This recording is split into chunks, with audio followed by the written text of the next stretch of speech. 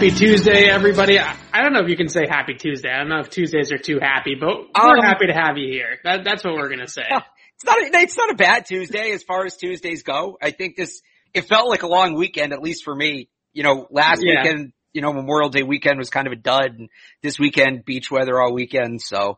It was a very nice weekend. Now Alex is in the middle of a thunderstorm, so if you hear the rolling thunder in the background, you will understand. And if we lose Alex, then it's probably because the power went out. But we're going to try it anyway. Patriots Beat Podcast, Evan Lazar, alongside me as always, Alex Barth of 98.5. And Alex, this is the first time that we've done the pod since Julio Jones was traded to the Tennessee Titans. So we're going to talk about that trade, the fallout of that trade, why the Patriots weren't more interested in Julio. Then we're going to get into some OTA preview type of stuff. Thursday's practice will be open to the media, so we'll be back out in Foxborough on Thursday. So we'll talk some Patriots OTAs, and then we'll take some questions at the end if we have some time there to kill within the next hour. So let's start right off the top with just news in general of Julio Jones getting traded to the Titans. The Titans were the favorites, or the heavy favorites, I would say, just in terms of what was being reported for quite some time. And there was those pictures of Julio training with Derrick Henry, Alabama guys. There's a lot of things tying him to Tennessee, and it sounded like Tennessee was the A.J. Brown recruiting. Yeah, it was the most aggressive team, to pursue Julio. But what was your initial reaction to the Julio trade to Tennessee, and how much do you worry about the Titans now in the AFC? A lot. And I think the Titans knocked it out of the park. I've said it before on this program. I think there's a real chance now that the Titans finish with the best record in the AFC. I don't think they're the best team, but when you factor in, how new this offense is going to be and that element of it and the division they play in, I think they're a threat. And people will come at me and say that their defense sucked last year, and that's not an incorrect assessment, but I think their defense in some ways, I think they just had guys who had down seasons. I don't know that the unit they were last year accurately depicts the talent level, if that makes sense. I think just by, natural, moving back to the mean, they'll be good. So I saw somebody tweet when it happened, oh man, that's, it's such a disappointing ending. What's the word I'm looking for? Anticlimactic. Anticlimactic. Thank you. And these are always anticlimactic. When a major player gets moved like this, you don't screw around. The Titans had the most to gain by making this move, I think more than the Patriots. They had the most to gain by making this move. They went out, they made it. They're a very good football team now. They're going to be a ton of fun to watch. And yeah, they're a threat in the AFC. I think it's them and Kansas City as 1 and 2, and then you probably have Buffalo kind of right there with Baltimore as vying for that third spot. But the Titans are a real deal right now. They not that they weren't before, but this takes it to another level. The Titans are going to test what we know about how to play defensive football just from a structural standpoint, because they had Corey Davis, and Corey Davis is a good player, but he's not Julio Jones, right? And so when you came out to play the Titans, you could put extra guys in the box. You could play single high against them and rotate over the top and not be as concerned about the passing game. Now, the passing game in Tennessee was really prolific, especially off of play action, because of how good Derrick Henry is and because of how many resources need to be invested in stopping that running game. Now you really, if you're a defensive coordinator, when Bill Belichick and the Patriots prepare for the Titans this season, they're going to have to think about, okay, do we play them single high, or do we play too deep to keep two safeties deep over the top of A.J. Brown and Julio Jones and give up a body in the box to Derrick Henry? Or do we first and foremost stop the run, focus on that, and then worry about the passing game from there? Typically, Bill Belichick goes the route of let's stop the run, right? Because that's the easiest way to move the football, is to just hand the ball off to Henry. But the problem is when you get into that sort of game, then the Titans shorten the game, right? Then they end up having, Alex, I think your lights went out. I don't know if we lost Alex. We might have just lost Alex to a rolling thunderstorm through the outskirts of Boston here. So I'll try to carry the pod for a few minutes here and continue my thought, and hopefully we'll get Alex back here in a second. But what I was saying about kind of rotating through single high structures versus two high structures is really important when we're starting to talk about the Tennessee Titans now. And as we've sort of seen the evolution of the NFL defenses and the NFL passing game, we have seen teams, defenses, specifically in terms of what we've seen from teams like the Los Angeles Rams, for example, with Brandon Staley, is get into more too deep type of stuff, which is a very common coverage in the college game, not so much in the pro game until now, where you're playing a lot of quarters on early downs, or you're playing maybe some variations of cover 2 as well, but really a cover 4 quarters based structure scheme. And what that allows you to do is when you start at too high, and now a lot of people don't like to stay stagnant and they want to rotate as well. So when you start at too high, what you're doing is you are one short in the box, but you can rotate that safety down into the box as another run defender, or as potentially somebody that's going to cut a crossing route or cut as something coming over the middle like a deep dig. We do have Alex back in the dark. I love what's going on here. So my power's out. I'm using the hotspot on my phone. I've got an old iPhone as the light, so I apologize that maybe we'll tell some ghost stories. Maybe that's what it's June. We got to come up with football content. Maybe some scary football stories. This is this is what happens when technology fails us, and Mother Nature can still knock the power out. That's the one thing but the Patriots V podcast, we don't stop rolling here on Patriots Beat, right, Alex? We figure it out. I love this. This is great. I think I could said enough about defending the Titans and how it's going to be difficult to I had an interesting thought. One second. Sure. I just want to make sure that this is going to stay up. So you mentioned that what was the exact word? It's going to change the way we view playing defense. It's going to test the way we view playing defense. Whatever it is, I think that it's going to test the way teams build. It's going to test roster building as we know it, because for the last 20 years, pretty much since the Patriots went on that one run with Brady and the Colts had their success with Manning, the idea was get the quarterback at all costs. And if you find the quarterback, whatever you put around him, you have around him, and you'll still probably succeed. The Titans are the antithesis of that. Not that Ryan Tannehill's bad. I think he's been good since he got to Tennessee, but Defensive Player of the Year in Derrick Henry, arguably the best wide receiver in football in Julio Jones. A.J. Brown's another, am I stretching if I call him a top 10 receiver? I think he's certainly top 15. You look at the offensive line they have. They have some superstars on the offensive line, right? Chief among them, Taylor Lewan, of course. So, where everything's been get the quarterback.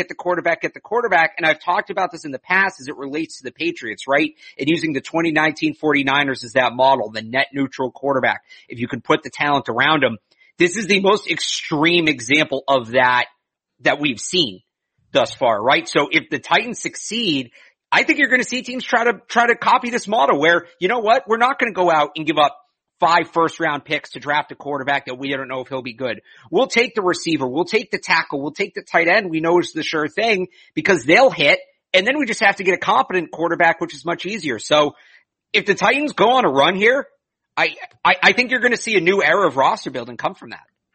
It's a great point, and it's something that we've talked a lot about on the show, and we sort of compared it to Jimmy G, right, in San Francisco, and said they made the Super Bowl with Jimmy G at quarterback, attempting, 8 passes or something like that in the NFC Championship game, and you don't need... Fewest in the modern era. Right, you don't need, now you need a great defense, you need a great supporting cast around all that, but you don't necessarily need Tom Brady, you don't need Peyton Manning, you don't need Joe Montana or John Elway or Dan Marino or whatever GOAT quarterback you want to use to make a deep playoff run and to contend in the NFL. What you do need is a great roster, and the Titans, Ryan Tannehill is a solid NFL quarterback, and I think he's better than maybe some people think, but he's still not going to the Hall of Fame, right? He's still Ryan Tannehill to some degree, and they have made him look like a really, really great quarterback by putting him in a really good position to succeed and in a great system. It's the opposite of what everybody's been doing, right? You look at the Patriots and it was, our receivers are Kenbrell Tompkins and whatever's left of Austin Collie, right? And Tyquan Underwood and that. And the idea was, those guys aren't the best, but Brady will elevate them. And I think teams are finally starting to realize, I just noticed the shadows of my hands on the wall behind me. Real exaggerating. What teams are now starting to realize is that system works in reverse. And maybe Ryan Tannehill's not the best quarterback, but the pieces around him are going to make him better. And I think this is going to be really exciting if this catches on, a really exciting era for the league, because the league being quarterback driven was certainly fun, but I think in some ways it hurts the overall game in that. There's just not enough good quarterbacks to have that be the case. And you're limited with good teams in that. You're kind of limited in who your superstars are too. When you start having the impact player in an offense, not just be at one position, it's really going to open up different styles of play, different kinds of players. It's just going to make the game more well-rounded. So it's something that I think has the potential to be very exciting. Yeah, and it's going to be fascinating to see how defensive coordinators around the league sort of evolve, because the Titans and Arthur Smith's now in Atlanta, obviously, but they're going to continue their system, right? They're going to continue running their scheme. Is still a very heavy outside zone, play action heavy offense, similar to what we see in San Fran and with the Los Angeles Rams. And what we've seen across the league is sort of what I was talking about earlier. It was a lot more too high structures, so you can rotate those safeties to cut off those crossing routes and those deep crossers, and then insert into the box to stop the run, but give that too high look. This is what the Patriots did in Super Bowl 53 against the Rams. They've done it in the past, the same sort of style against the Titans in the playoffs and in other instances. So I'm really fascinated to see how defensive football catches up to not only that scheme, certainly, but also just everything that this arms race, right? That all these teams are just, everything's about accumulating as many weapons as possible. It's going to be really interesting to see how these defenses sort of evolve to that. Were you surprised that the Patriots weren't more interested in Julio Jones? Because I reported, Jeff Howe reported, Peter King reported, a lot of people reporting at this point that the Pats sort of made a call early on in the process, recognized that the price point wasn't going to be where they wanted it to be, and sort of bowed out awfully quickly in this, it sounds like. Yeah, I'm not totally shocked. I think it's kind of how they handle free agency, right? It's, everybody else is going to negotiate and everybody else is going to play their games, but we have our price and that's what it is. And, you either meet it or we move on and we can find somebody else. And I think that if the price was right, I don't think they were against acquiring Julio Jones. I feel like some people have tried to paint it that way. I don't think that they were, totally against it. But given the contract and everything, I just think they had a certain amount they were willing to spend, and that amount was non-negotiable. And by the way, if you're just joining, my power's out, which is why I look like this. It's actually, you're coming in through very, very clear for somebody. What are you on, a hotspot right now? I'm on the phone hotspot, so we'll see. I have full juice. My computer's at 88%, so we should be able to get through the show, hopefully. Knock on wood, but it's just the shadows behind me are, This is fascinating. Out of control. I know, you're mesmerizing me with the shadows.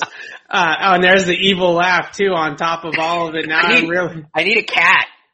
That's what cause this chair even spins too, so I can do like the, oh my God. The Dr. Evil thing. All right, let's get back to football. You're getting me dizzy now.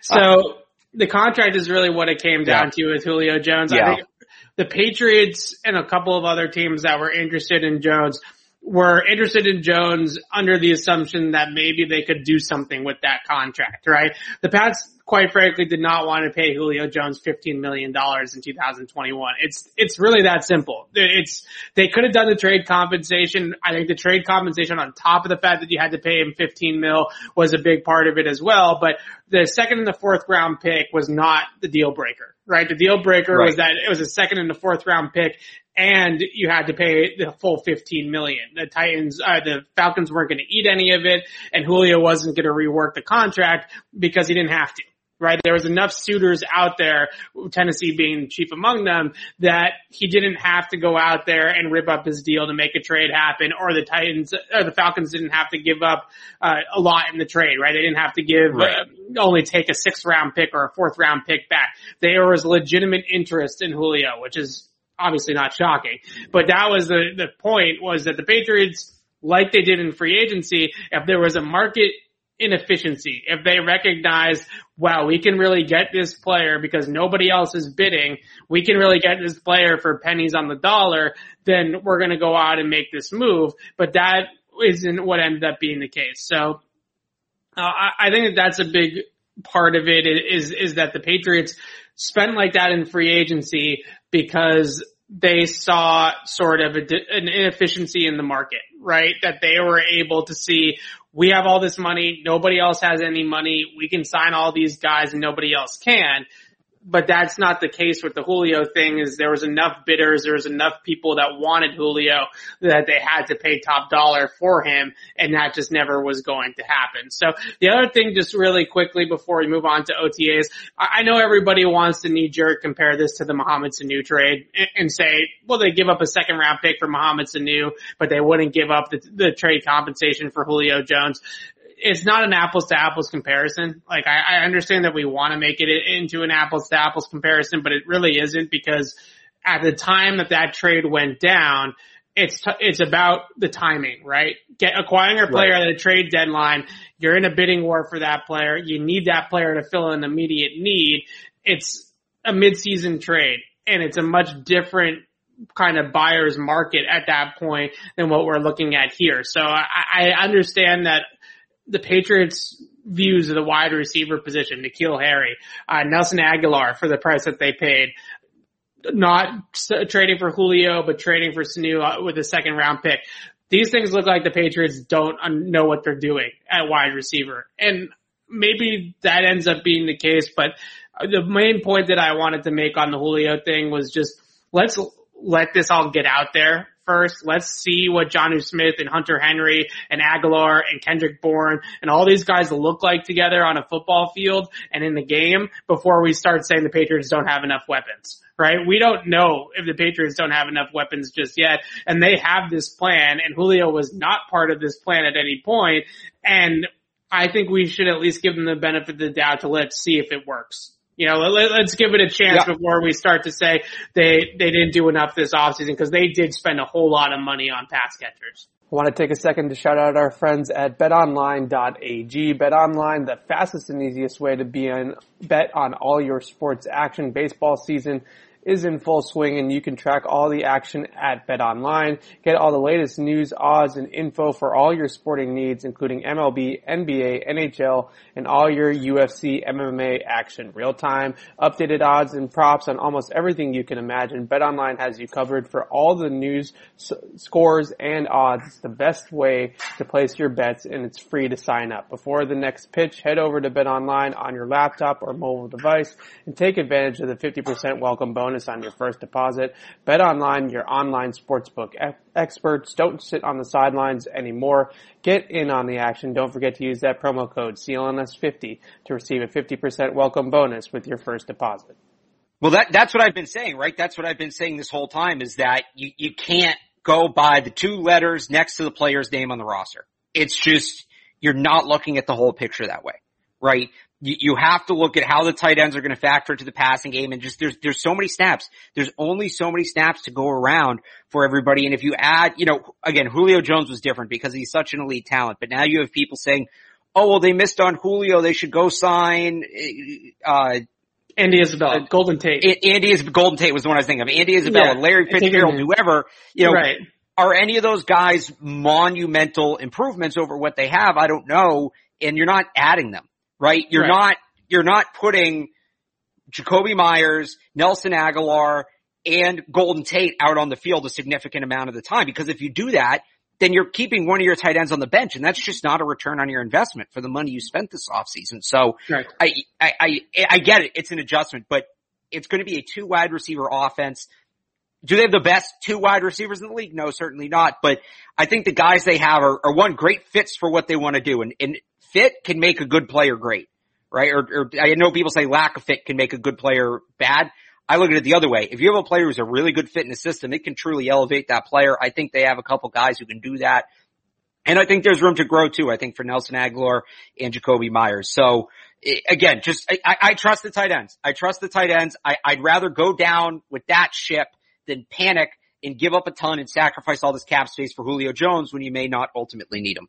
Yeah, that was the plan, right? This is the plan, and it's a viable plan on paper. It's not a plan that we have seen this succeed here before with Gronk and Aaron Hernandez, and it's a plan that has worked in the NFL before. So let's let it fail before we start saying that the plan is no good, because it's a legitimate plan on paper to make the receivers and the weapons around whoever is playing quarterback better than it was the last 2 years. So let's give them the benefit of the doubt for now. Let's talk some OTAs. Patriots now third week of OTAs. We're getting into sort of the ramped up period. Devin McCourty, Matt Judon, those two guys reported yesterday.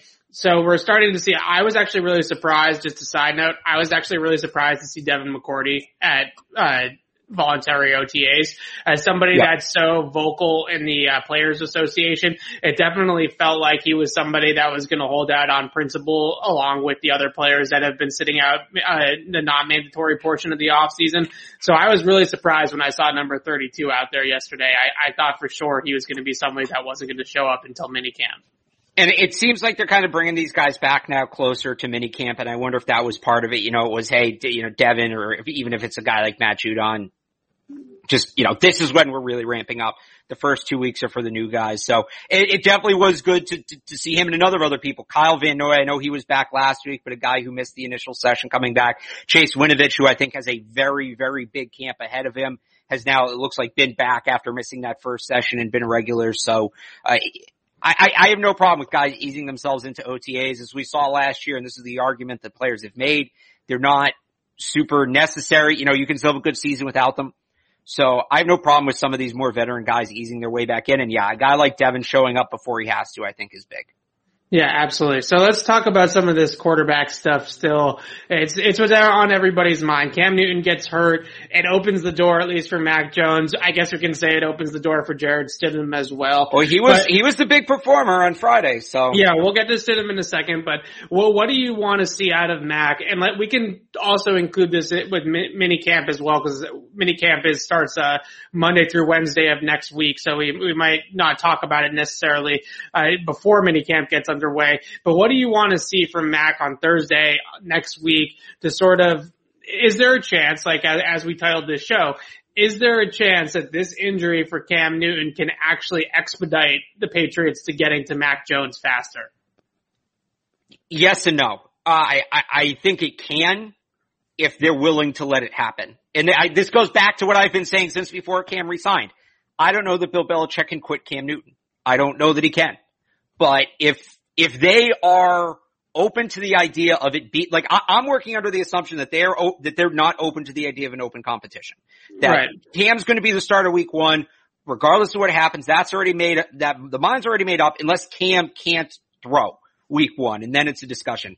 If it is a real competition and Bill's willing to open his mind and let Mac potentially start, then this definitely opens the door, because not only does it allow Mac mini camp time that Cam doesn't have, Mac's going to hit the ground running. He's been throwing. He's been working with these guys. Where Cam Newton, and granted, he's a veteran, so I don't know how much this affects him, but he's coming in cold a little bit. So there's maybe a little bit of a bend there where Mac's been able to build chemistry with these guys. Cam is, sitting in the training room icing his hand or whatever he's doing. Yeah, and there's no doubt about it that the Patriots so far have treated Mac Jones differently than the other quarterbacks out at OTAs so far. I mean, when we saw them last week, Mac Jones was working basically had a different practice routine for the first 30, 45 minutes with Josh McDaniels, where he's doing his own drills, right? He's doing his own thing. And they are, I don't know what the right word is for it, but they're certainly emphasizing Mac Jones a lot more, especially Josh McDaniels' time, a lot more focused on Mac than I've ever seen with any quarterback, really. I mean, besides maybe, I guess if you were around when Jimmy Garoppolo was a rookie, you can speak to that more. We weren't, but with Jarrett Stidham, when he came in, he was just another one of the guys in line. Right? Right. He was not somebody that was getting pulled to the side by McDaniels or was working on drills with McDaniels exclusively in a different section where the rest of the offense was someplace else. So they clearly have a calculated plan in place for how they are going to handle this with Mac Jones, to the point where they're doing it out at practice already, where he's sort of doing his own thing at times. Right. So my gut tells me that if they're doing all these things even already at OTAs, and they have this detailed of a plan in mind, I kind of find it hard to believe that an injury to Cam Newton would take them off that track, right? Because that risks long-term side effects to Mac Jones, right? We saw in the past where you throw a quarterback, the one that everybody always goes to is David Carr, right? The Texans put David Carr in the game behind a terrible offensive line. He got killed and his whole career kind of went down the drain, right? The other one that you can kind of talk to is Josh Rosen, right? Who's another player that got thrown into the fire behind a bad O-line and the thing went south. Now, the Patriots have a very good O-line. Mac Jones is going to be put in that position, but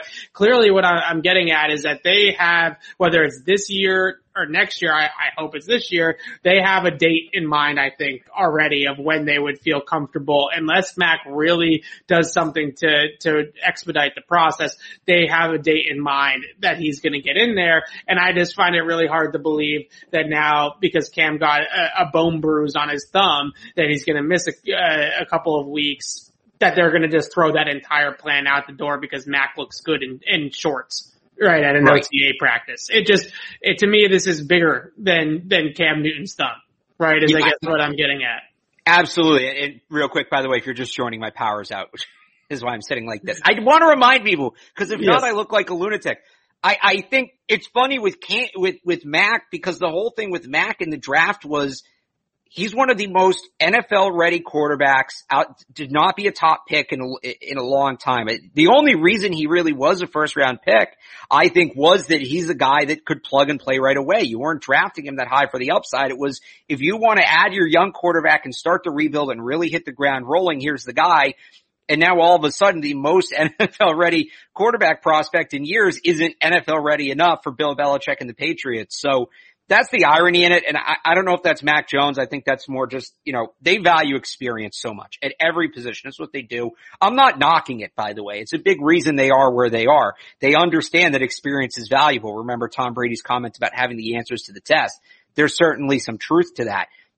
I just think with Mac, for me, what it comes down to is what stood out to me about him in Alabama, not necessarily were the plays he made, but the plays he didn't. You just watched those games and you didn't really realize until after, but the kid just didn't make mistakes. Yeah. There weren't a ton of wow moments where you're like, wow, that's a great play, but you never said, wow, what a dumb play. Wow, what was he doing? Like, he was in command the full 60 minutes, all of that. And I think they like that.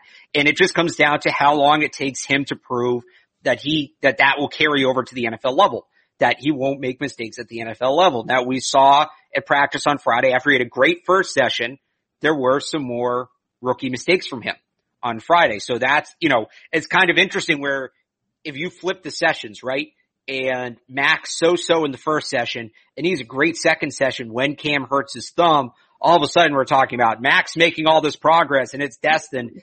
Right. I don't want to say Mac took a step back. He was never going to hit that bar he hit the first practice. That was ridiculous. But I think that's kind of what it comes down to, is they're just going to wait until the mistakes, I think, dip below a certain threshold, and then they'll feel good with him. Because that's what it comes down to. The Patriots believe they can win games if they don't turn the ball over. That if you just hold on to the football and don't turn it over, everything else will take care of itself. And there is some truth to that. And they went 7-9 with a turnover machine at quarterback, quite frankly. So you could see it last year that if they have a couple of those games, Kansas City is obviously the biggest example, but if you have a couple of those games where the ball isn't getting turned over like crazy, they're going to be 10-6 last year, 11-5, have a much better record. Right. And you mentioned that Mac Jones is a quarterback. They just want to know that Mac isn't going to turn the ball over. I think that's what it comes down to. And you mentioned that he's a quarterback that seldom made mistakes at Alabama, and I think a real reason why he didn't make mistakes at Alabama as much was because of the fact that he knew the system so well, and he had really mastered that Alabama playbook, and they had sort of mastered how to call plays for him with Steve Sarkisian. And if you don't feel like Mac Jones in week 1 or week 2, week 3 is ready at that level to run the playbook, then he doesn't have the physical tools to make up for it, right? He's got to win with his brain. That's the type of quarterback that he is, and I think he's fully capable of doing that, but he's got to be able to win a little bit with his brain. And if they don't feel like he knows the system well enough and he's not there yet, then it's not going to look pretty for him, because he's not somebody like Josh Allen or like Patrick Mahomes or like Lamar Jackson, who can just go out there and play on physical gifts, right? And just look good on physical gifts. He's going to have to win with his brain. He's going to have to be the smartest guy in the huddle. Until we get to that point, I think playing him could jeopardize his confidence, and I wouldn't do that. Now, I think Mac is somebody that's a little bit more resilient, a little bit tougher than someone that's just going to let a few bad games bury him, but I still don't want to put him out there in that position. What about Jarrett Stidham, right? Do we care at all about talking about Jarrett Stidham? He had a great practice last week. There's no doubt about that. What do you make of this? Because to me, the only way that I can foresee Jarrett Stidham actually starting games for the Patriots this year is if Cam Newton is injured and Mac Jones isn't ready. Right? And they just feel like, let's bridge the gap with Stidham. It's similar to like what they had with Garoppolo in 2016, where maybe this could be a trade showcase, right? Like maybe he actually plays well and we can actually get something beneficial out of this. I just don't see, without outside factors, without injuries, without things going his way, I just don't see him winning it outright. Like just being the best quarterback in camp and winning the job. So, I mean, look, he was the best quarterback on the field on Friday after Cam got hurt. I don't think anybody would disagree with that. And at the end of the day, the best quarterback's going to play. Right. I'd like to think that's what it's going to come down to. Now, the issue with Stidham is that was one practice. And not only does he have to be better than Cam Newton and Mac Jones, you know, where Cam's starting from a level ground, Mac's maybe starting a little bit in the negative just by being a rookie. Stidham has to overcome everything from last year. And the struggles from last year and not being able to win the job last year. So he's got a long way to go, probably a longer way than the other quarterbacks on the roster. And I'm not saying this is going to happen. If he practices like that between now and week 1, and he's doing that in training camp and he's leading the ones up and down the field in 11s and all of that, then yeah, we need to have that serious discussion. Is there any reason to believe that will happen? I don't know. Anybody can get hot. Anybody can have one day and get hot and look good. Let's see him do it again and again and again, and then we can start to talk about it. He had the one good day, and it deserves to be mentioned. Absolutely. You know, we ripped the kid. We've ripped the kid enough that when he has a good day, we should give him his props. But it was one good practice as he's entering his third year in the league. Let's see him kind of string them together now. Yeah, absolutely. And someone brought up a good point that I just wanted to address quickly about the Patriots, like, picking plays to help Jarrett Stidham's trade value, right? Like knowing that what they're going to run is going to work against a certain coverage. So Jarrett Stidham looks good.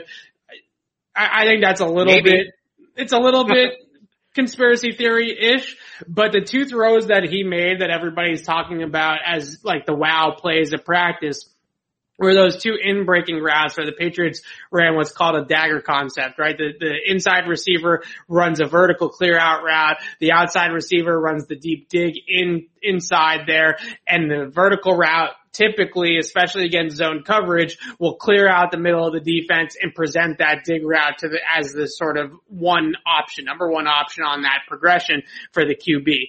And that's what he ran twice. He makes that throw to Isaiah Zuber. They came back to it later against Jacoby Myers. I'm not going to go full conspiracy theory and say that they're calling plays to make sure that Jarrett Stidham looks good in front of the media, because I don't know if that's necessarily true. But they did call plays in both those instances that work really well against the coverage that they faced. And maybe they ran the same plays with Mac Jones and he just didn't make the throw. You know, I really have to go back and be able to watch the tape, which we obviously don't have the benefit of. But those two coverages that they ran it against, one was 3, one was cover 4. A dagger concept against those types of coverages is usually a pretty big call for Josh McDaniels. You know, you're playing a very heavy quarters based or zone coverage team. He's going to call a lot of those types of plays because he knows that the clear out route's going to work, and he knows the dagger and the in cut is going to work, and that's how you coordinate. That's how you play call, right? So it is an interesting theory of, you know, how much hype do they want to get out about Jarrett Stidham and maybe push him up a little bit. No one knows other than what we report now at this point of how anybody looks, right? No, it's not coming from the team. So it'd be really interesting to see how good he looks and if I can correlate it to anything to do with the play calling. I never really thought of that because, again, it's like kind of full-blown conspiracy, but it is fun to think about. I mean, I look like I'm hosting a conspiracy theory podcast right now. You know, like, I got to tell you this, guys. Trader Joe's makes their parking lot smaller than they need to be so the stores look fuller. Like, that's, you know. That's my super low rent conspiracy theory. Let's talk about some of these other players on offense. Yeah. Who else are you looking to see out on Thursday? Who are you excited to watch? Is there anybody that caught your eye last week that you want to see if they can stack it together? Anything like that? Well, Stidham. I think there's going to be a lot of eyes on Stidham on Thursday. I don't know if he'll be there because he hasn't been. I'm really excited to see Ramondre Stevenson whenever we finally get a shot to see him. It's funny. He's been in pictures at some of these OTA practices, but he hasn't been at the media ones. So, and I think Ivan Fear said last week he was dealing with some minor injury or something, but that's the guy I'm really juiced up to see, especially after last week and seeing Nelson Aguilar, seeing Kendrick Bourne, Hunter Henry, some of these new guys. Those were at the top of my list. But now that we're past that, the more I look into Ramondre Stevenson and the more I watch him, and then we heard Ivan Fears talk about him, Josh McDaniels talk about him, I'm really, really, really excited about the potential that this kid has. I think they might have truly found something. I said this when they picked him. The Patriots haven't had a true 3-down back in a while, right? Maybe since Corey Dillon, like a true 3-down back. I think Stevenson might have that potential. And that's really exciting to me. The guy who's 6'1", 250, can move like he can catch the ball like he can block like he can. They can get really creative with that kind of player. So, I don't think we're going to see him till minicamp just because, that's not inside information. If we haven't seen him yet, I don't think we will. But that's a guy I can't wait to watch personally.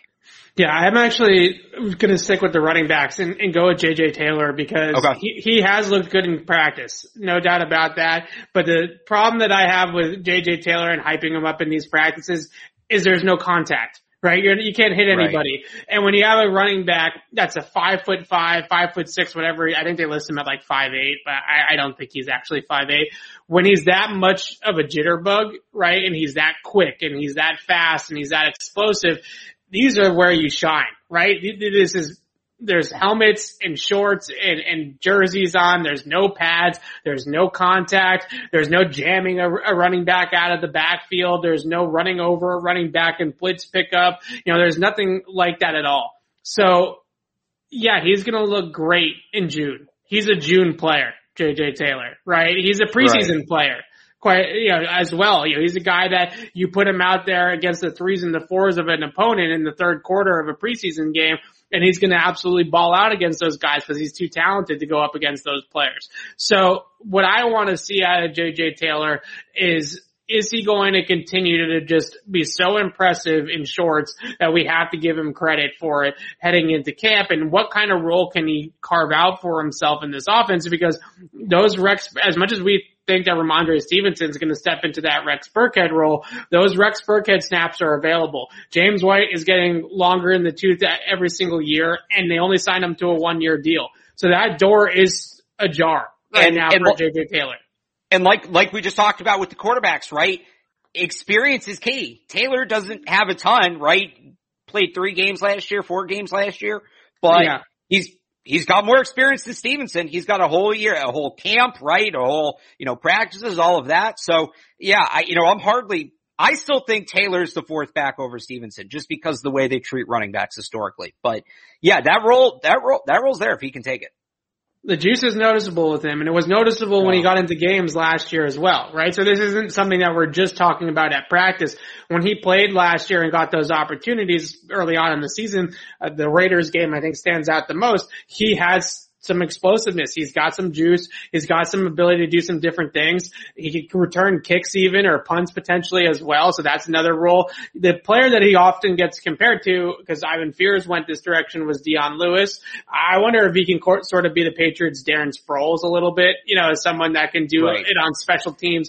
Dion did return kickoffs, I guess, so that, he did have that role down pat as well. But it comes down to Darren Sproles, for his size, was a great pass blocker. That's what JJ Taylor, and we haven't seen him do a ton of it. I'm not saying he can't, but it's very difficult, right? JJ Taylor's 5'7", and he's got to block, Von Miller coming flying off the edge or whoever. Right. That's what it's going to come down to for him. I think if he can prove to be a capable pass blocker, there's going to be a significant role for him because he seems like he can handle the rest of the responsibilities. But that's a big if. That's a lot he's got to work on and get good at. And I'm not saying he can't, but we won't know until probably the preseason. Even in training camp sometimes it's hard to see some of that stuff with the blocking, right? We may not know until we see him in a preseason game where he's at in pass pro. Yeah, and that's the main thing to me is, look, it's great that he looks great out there right now. And it's great that he's going to be this player that when there's no contact and you're just running around out there in shorts, he's definitely noticeable. And it's palpable that he's playing very well out there and he's making progress and all these types of things. But to me, if I see it on Thursday, if I see it in minicamp, it will definitely be at the top of my list to look at once we actually put the pads on and real football begins. Can he continue it then? Then maybe I'll get excited about JJ Taylor. Right now, I kind of feel like this is a conversation in June that we're having because JJ Taylor is quick and he's fast and he's elusive and he's explosive and nobody can touch him. So that's sort of where I'm at right now with it. So somebody brought up in the chat, and this is a good point, if he puts the weight on, he can block. And that's not incorrect.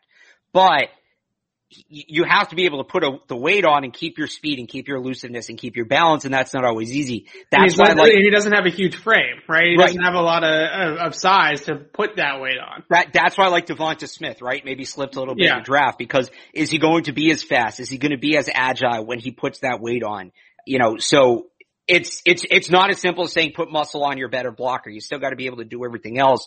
Again, not saying he can't do it, but this is always a tricky one. When you get a player like that, when you're looking at this kind of situation, it can be a little tricky.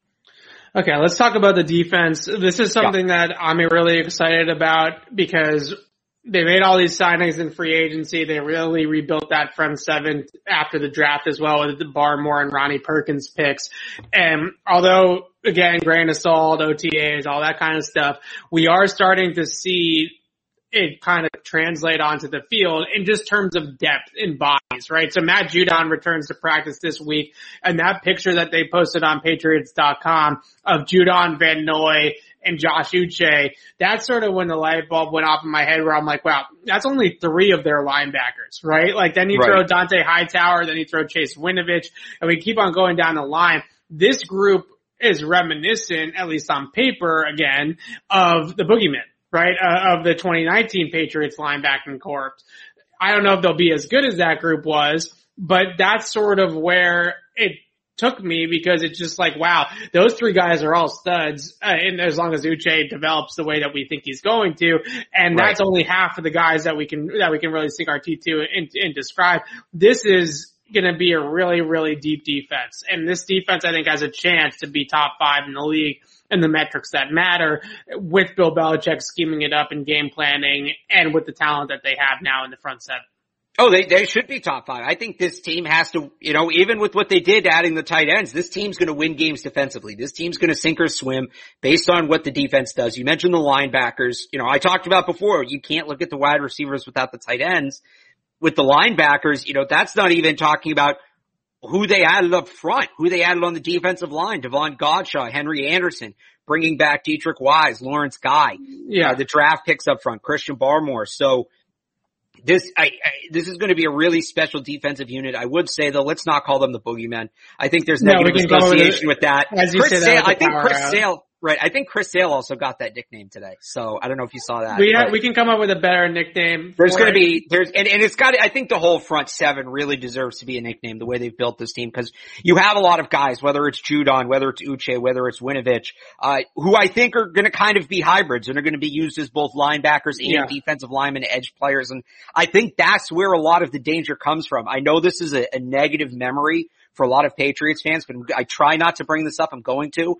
It reminds me a little bit of the Giants' NASCAR defense. And it's not just that all those guys were talented. And of course they had a ton of talent up there, right?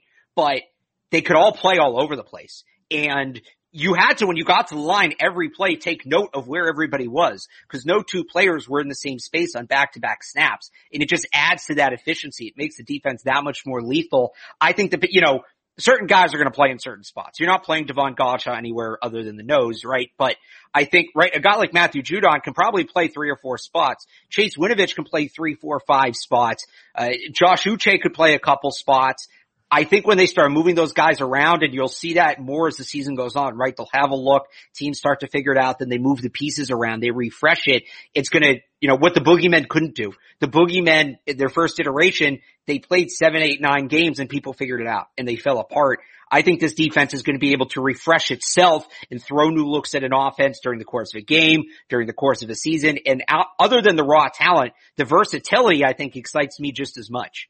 Yeah, last year mostly because of newness of the players, I think, but because of a lot of different factors, all the blitzing and the amoeba fronts and the cover zero, all that stuff went out the window, and the Patriots, they zigged when everybody thought that they were sticking to zag. When they come out with these cover zeros, they come out with the amoeba fronts, and everybody sort of caught on to it, I would say. And so what the Patriots did is they started running 8-man coverages and 7-man coverages and dropping everybody. And these quarterbacks like Deshaun Watson just picked them apart, right? They just picked the coverages apart because there was no pass rush. So now I really think the Patriots are going to hopefully get back to attacking. And that's what I want to see out of this defense this year, because they have all these options. They have all these bodies. They have all this versatility, all this athleticism now at that level of the D. Let's get back into attack mode, because I think that that's the capability that this defense has, is similar to what we did on offense. Who's the defensive player that you're looking at? Who's somebody that caught your eye or you're hoping is going to catch your eye again on Thursday?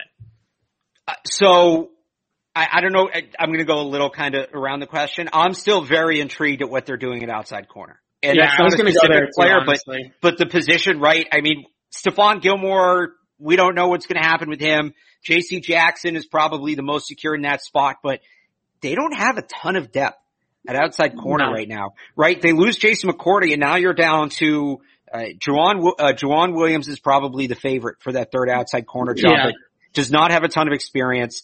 Then you go to Michael Jackson, who we don't really know what he is, and then you're talking about moving Jalen Mills in from safety. I think would be the fifth on that depth chart. And if I'm missing somebody, correct me, but I believe would be the fifth on that depth chart. We know they worked out Trey Kirkpatrick. He just took a visit with the Saints, so I don't think that's happening, but they got, slot corner, they're great.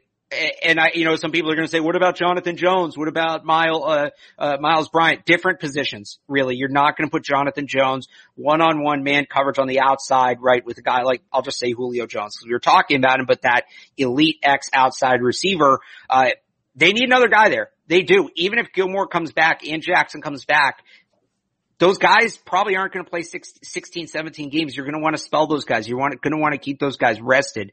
So that's the big thing to me, is does Juwan Williams look like he's ready to make that year 3 jump? He was a second round pick. Does he look ready to step into that role? Is Michael Jackson a find? I mean, wouldn't be the first time it wouldn't be the first time they found a corner out of nowhere. He was at least a 7th round pick. Some of these guys are UDFAs, but, I think that's the most understated element to this roster right now, is what's going on at the outside corner spot. We talk so much about the wide receivers. I think it's the biggest hole on the team right now. Everybody talks about trading Stephon Gilmore, and there's a little bit of chatter about maybe trading J.C. Jackson if they want to extend Gilmore. If you trade one of those two guys, we're approaching 2009 to 2011 territory with that secondary, right? Where you're playing Lee Boddins and all these guys out there. Earthwind Moreland. Right. Like, we don't want that again, right? Nobody wants that again. So the real question is, after we've seen these practices with OTAs, and Juwan Williams and Michael Jackson are your two basically starting outside corners at these OTA practices because Gilmore and Jackson aren't there, it really puts into perspective how thin they are behind those guys with just proven NFL talent. So I don't think they're done there. I think they're going to have to use some of that cap space that they have to either sign somebody that's currently a free agent who's a veteran. The chat, Richard Sherman, I've already sort of said that I don't know about Richard Sherman. You mentioned Drake Kirkpatrick. I thought he would have been the perfect guy. I really thought that was a fit. I was surprised that he got away. And maybe this doesn't happen until an injury in camp happens or a resolution with Stephon Gilmore happens. And maybe that's when they sort of make the decision of what they're going to do at corner. But if you go into the season, and even if they keep Stephon Gilmore and J.C. Jackson, if you go into the season, are you prepared for Juwan Williams to be your top backup at outside corner? If one of those two guys goes down, he's going to play significant snaps. Is he ready for that? I think right now, Jason McCourty played 60-something% of the snaps last year, and I know some of that was at safety, but, forget one of those guys going down. I think right now, Juwan Williams is playing significant snaps if the regular unless they put Jalen Mills in that role, right? Like, and unless Jalen Mills is that guy, I think I'd honestly rather Williams. I think I'd honestly rather Williams. I don't disagree necessarily. So, I think Jalen Mills has shown that he's going to be an impact as a safety. Maybe if Patrick Chung's still here, I feel differently. But, that's another spot, deep safety, second safety, guys who have experience playing, 15, 20 yards back at the NFL level. Right now it's Devin McCourty and Adrian Colbert, and that's it. And Kyle Duggar's done it in college, and I know you're a huge fan of kind of bringing him back into that role. And I'm not saying he can't do it, but he hasn't really done it at the NFL level. So the secondary at the top is still elite. Stephon Gilmore, J.C. Jackson, Devin McCourty, that's as good of a group as you're going to find. But, for the past couple of years, there's been so much depth behind those guys, and that depth's kind of quietly trickled out. And I think we're starting to see it a little bit here. And I'm interested to see how they address it. I think they'll address it. I don't think they'll go into the season with this group. Maybe it's something, maybe they wait until roster cuts and it's somebody who gets cut, and you have the staggered cuts are back now. So you're not going right from 90 to 53. I think it's 90 to 80 to 75 to 53, something like that. But, they're going to need to add players in the secondary. They are.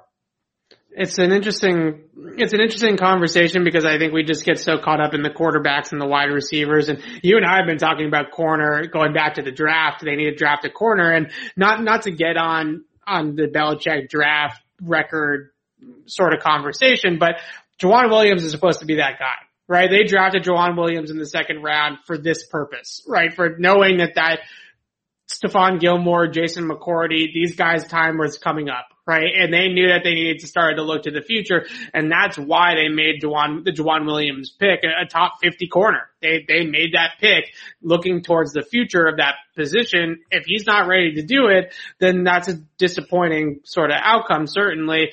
And I think Michael Jackson's like a nice camp story, right? I'm sure we'll write about him in training camp, and we'll say, oh, he's had a nice camp. And this Michael Jackson. There will be puns. There will be puns. It won't be that simple. There will be a ton of puns. Oh yeah, Michael Jackson's is a fourth or a fifth corner at best, right? Like that. He's, no offense to Michael Jackson, but if you're putting Michael Jackson out there as your starting corner, again, we're talking about Lee Bodden, we're talking about Hank Boats, we're back in that territory. Right. I mean, look, I'm not going to write him off totally. I'm not, because they've shown they can identify talent at that position from anywhere. J.C. Jackson, Malcolm Butler, Jonathan Jones, Crayvon LeBlanc. These are all NFL corners who they found undrafted. Jackson was a draft pick, his 7th round pick. They traded for him.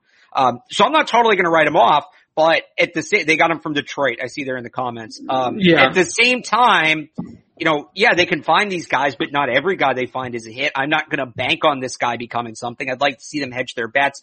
I think if you just brought in a veteran, just to play it safe, and maybe Juwan Williams emerges, maybe Michael Jackson emerges, but I'd like to have a veteran option just in case they don't. I think that, that safety blanket would be helpful. Yeah, I hate to keep banging this drum, but this is because Juwan Williams is not panning out.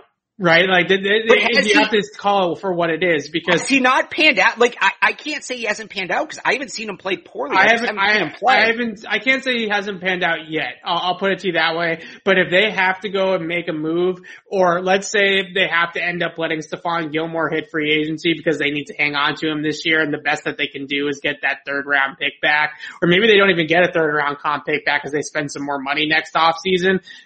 That's going to be because Juwan Williams is supposed to be that guy and they missed on that pick. But at the same time, we're still talking about potentially missing on that pick. Right. But we haven't gotten fully there yet, but you have to call for what it is. But that's also half the picture. Why didn't he get a chance to play? Because he's behind Stephon Gilmore.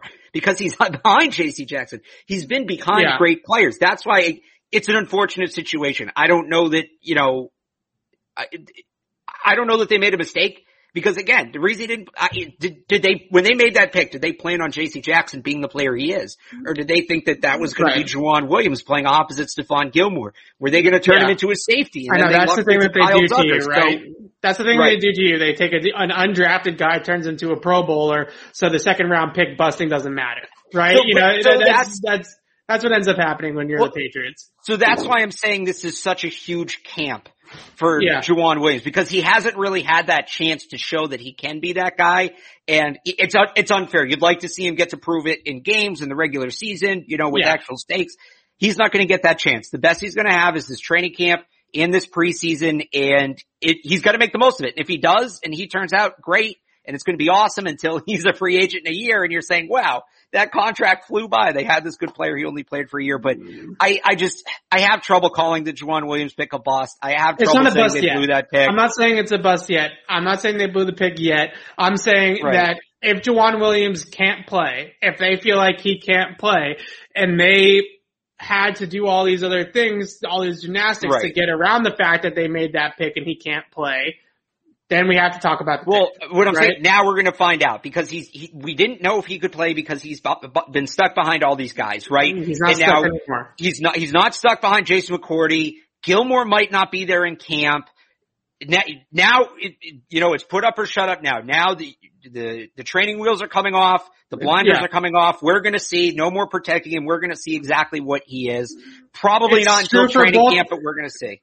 It's true for both guys that got drafted in the top of that draft for the Patriots. N'Keal Harry's in the same boat, right? Like, I don't know that who was N'Keal Harry really buried behind?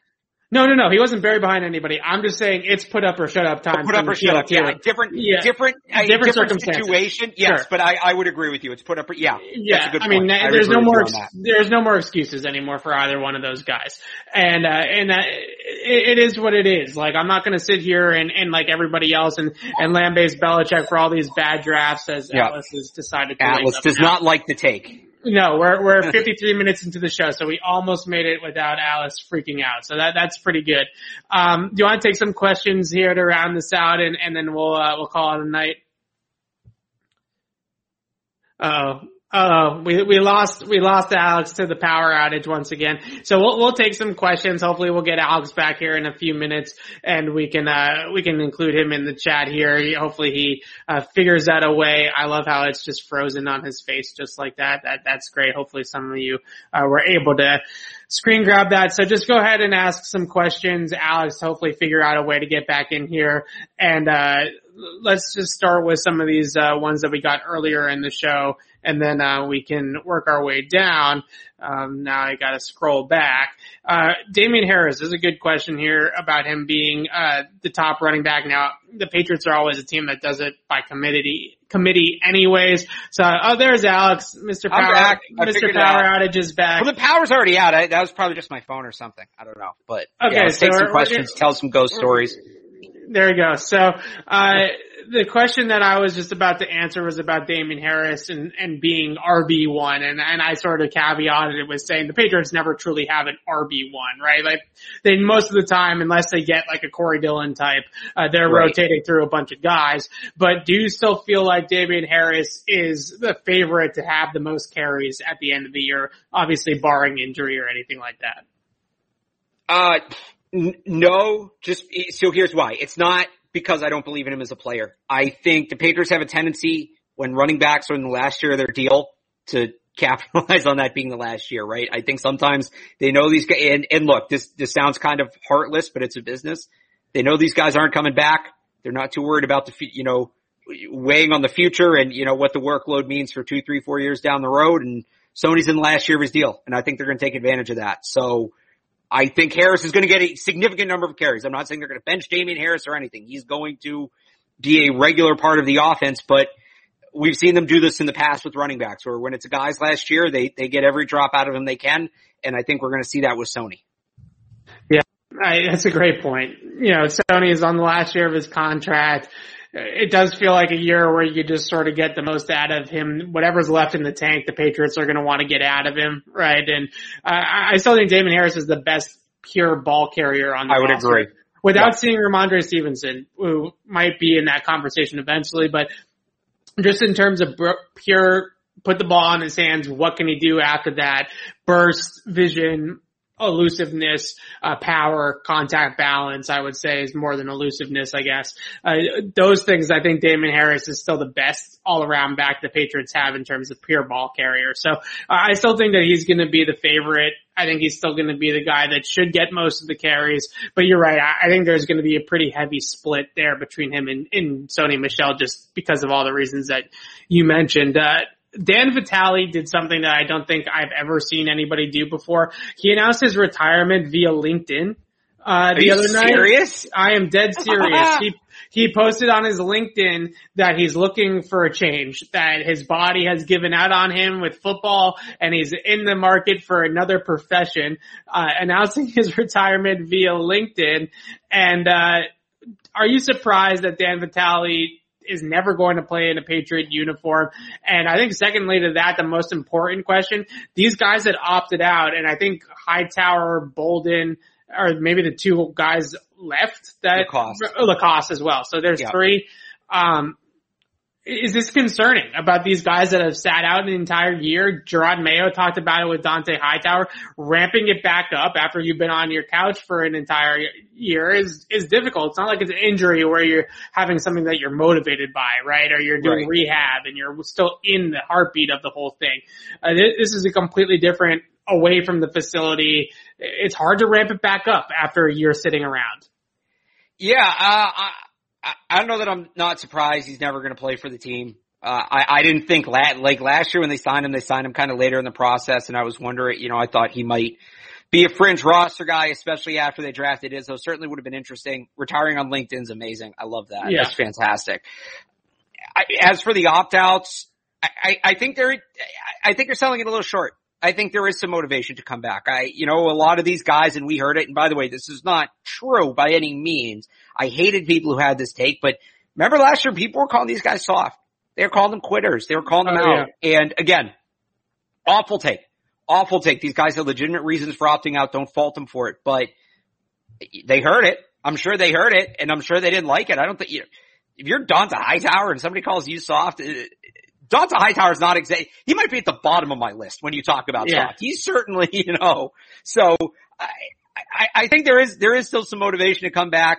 Sitting on the couch, I also think is a bit strong. You'd like to think these, they stayed in shape and did what they could, but I think there is an element of, look, it's not exactly the same thing. It's a little bit apples and oranges, but I'm somebody who has worked 7 days a week since I was 18 pretty much. I got laid off during the pandemic. Not that, this works incredibly just, but I've been, doing pretty much 7 days a week. I got laid off. I sat on my ass and played GTA for 10 hours a day. It was a little weird coming back to, working in sports is a slightly different schedule. Again, not that it's tough, but you generally are doing 7 days a week, nights and weekends. And, it was a little bit of a grind at first. I'm happy I'm doing it. I'm glad I'm still doing it, but you do kind of think twice about what you're doing. You do kind of think, I've seen the other side now. And, maybe some guys prefer that. I won't fault them for it, but especially some of these guys that have made some money, right? Like Dante Hightower's. Right. I'm not saying talking about Hightower. I'm not saying Hightower is retiring. I don't think Hightower is retiring, but you make that kind of money already in your NFL career and you get back in camp. I think the biggest worry that you have with a guy like Hightower is that he gets back into camp and he pulls a Rob Ninkovich, right? Like he gets back here, he realizes, wait a second, the body's not responding, right? I'm not able to ramp it back up. I'm not able to get to that level again. And I think he's going to report. I think he's going to come here with all the intentions in the world to play in 2021. I think the fear that the coaching staff has with him based off of what we've heard from Mayo, even a little bit from Belichick, is Gerard Mayo, or is Dante Hightower's body going to allow him to ramp things back up to be the true Dante Hightower again? Or is the year off going to sort of kill that progress, right? And that's the fear that I have with him. I don't have any fear whatsoever with Dante Hightower's intentions to play. I think he has full intentions to play this year. I'd be worried about him getting into camp and like Ninkovich recognizing I just don't have it anymore. Well, I just don't have it. Right. I will say this about Dante Hightower. And he's had his injuries, certainly this factors in, but people talk about him like he's an old man. He just turned 31 in March. He's not, he's hardly a rookie, but 31's not that old. Most players retire around 32, 33, 34, so he should have a year or two left. Again, we don't know how the pandemic affects it, but people are talking about Dante Hightower like he's 45 years old. They're talking about him like he's the Dano Chara. Like, he's 31. He's been one of the best pure athletes on the team for a long time. We need to just stop treating him like an old man, basically, is what I'd say. He's younger than you realize. Again, the injuries kind of alter that a little bit, and I get that. Injuries, long he's not an old man. Right, but he's not an old man. A lot of tread off those tires, though. You got to admit that. Sure. But I think when I said that to somebody the other day, I was having this discussion with somebody, and they were like, I just don't know. Some guys retire around that age anyway, and they were shocked when I told them he was 31. So I just want to remind people of that. He is 31. All right, let's end it on this one. I like this question. Not necessarily the biggest. Hunter Henry has a great year. Matt Judon has a great year. Value. Who is the best contract out of the guys that they sign based off their production? So I will go extreme value here. And I've pumped this guy's tires before on the show. I really like Adrian Colbert. I think he adds something that they need. He can play deep safety, but he's a big physical safety, which they like. There's a pretty clear-cut role for him on this defense. He's got to make the team, and it's competitive there, right? There's a role for him, but it's a little bit limited, and would they rather have, another wide receiver, another lineman? But if he makes the team, I think Adrian Colbert could be a sneaky good, sneaky useful player. If we're talking about value, if we're talking about bang for your buck, I think Adrian Colbert's going to go a long way. If he can carve out a role, it'll Adrian Phillips right? If he can find a place to play. I think Kendrick Bourne has a really good case for this one, but I'm gonna go Henry Anderson. I just sort of feel like last year, they were so bad against the run last year. I mean, one of the worst run defenses in the NFL. And what they really lacked, they lacked a true nose tackle. Godchild becomes that. But what they truly, really lacked, I thought as well, was a second defensive end to play in base on first down, right? They had Lawrence Guy, who could play as that strong side 4 IF5 technique, but that weak side defensive end role, and teams just ran off tackle weak against them a ton. And what they had out there was an Adam Butler, a Dietrich Wise, and Chase Winovich a lot of the time. And teams just ran off that off tackle weak side a whole lot, and they got gashed going that direction. So having somebody on the backside like Henry Anderson that has that ability to be stout and hold up at the point of attack and control his gap or control a double team if they do run it weak side and try to double team and pull a guard or something like that, or combo block. Another one of those big-bodied run stuffers I think is going to really pay huge dividends, because we talk so much about pass defense. It is the most important thing in the NFL. But what's really difficult about playing pass defense is when you're in second and third and short the entire game, because you can't stop the run on first down. So if teams are going from 1st and 10 to 2nd and 5 consistently because they're getting 5 yards a pop on the ground, now your entire repertoire of 3rd and long, blitz packages, zero stuff, all that kind of stuff, you throw it out the door, because there's just not enough time to do that. There's not enough opportunities to do that. That's the problem I thought the Patriots ran into last year a whole lot, was 3rd and 3, 3rd and 4. The whole playbook is open for the offense. You can't be as aggressive as you'd like to be on the defensive side of the football. That becomes problematic. So stopping the run on first down, making sure that they can stop the run and going to the weak side of the formation off the tackle, that's going to be a huge thing. I think Henry Anderson can really help out with that. All right, so Alex, can I add one more, because somebody brought it up in the chat, and it's a really good one. Raekwon McMillan. Signing I was really high on. A guy, was a 2nd round pick, was a 100 tackle guy as a rookie for the Dolphins. He had a torn ACL. I can't remember what the other injury was, but he's dealt with some injuries. But if he's healthy, Juwan Bentley in the last year of his deal has some trade value. If McMillan can show there's not much of a drop off, and again, this is where it gets into a tight roster crunch. McMillan's also been a core special teams player for 3 years. And if he can do what Bentley does on defense and play special teams, that's a way to maybe consolidate the roster. Nothing against Juwan Bentley, but it's going to come down to, when you're making this roster, not just how good are the players, but how many different roles can the players play. I think McMillan has a chance to be a key player for this team. So I think it was Robert who brought that up. Great point. Definitely a player to keep an eye on. Can I just go on like a tiny little mini rant before we sign off about this Cam Newton Mastros BS? I would rather not add fire to it, but if you want to go ahead. I want to put the fire out, because I just want to say, can we please stop believing everybody that was at Mastros on a Wednesday night and thinks they saw Cam Newton and tweeted about it and has 100 followers and has no way to confirm it?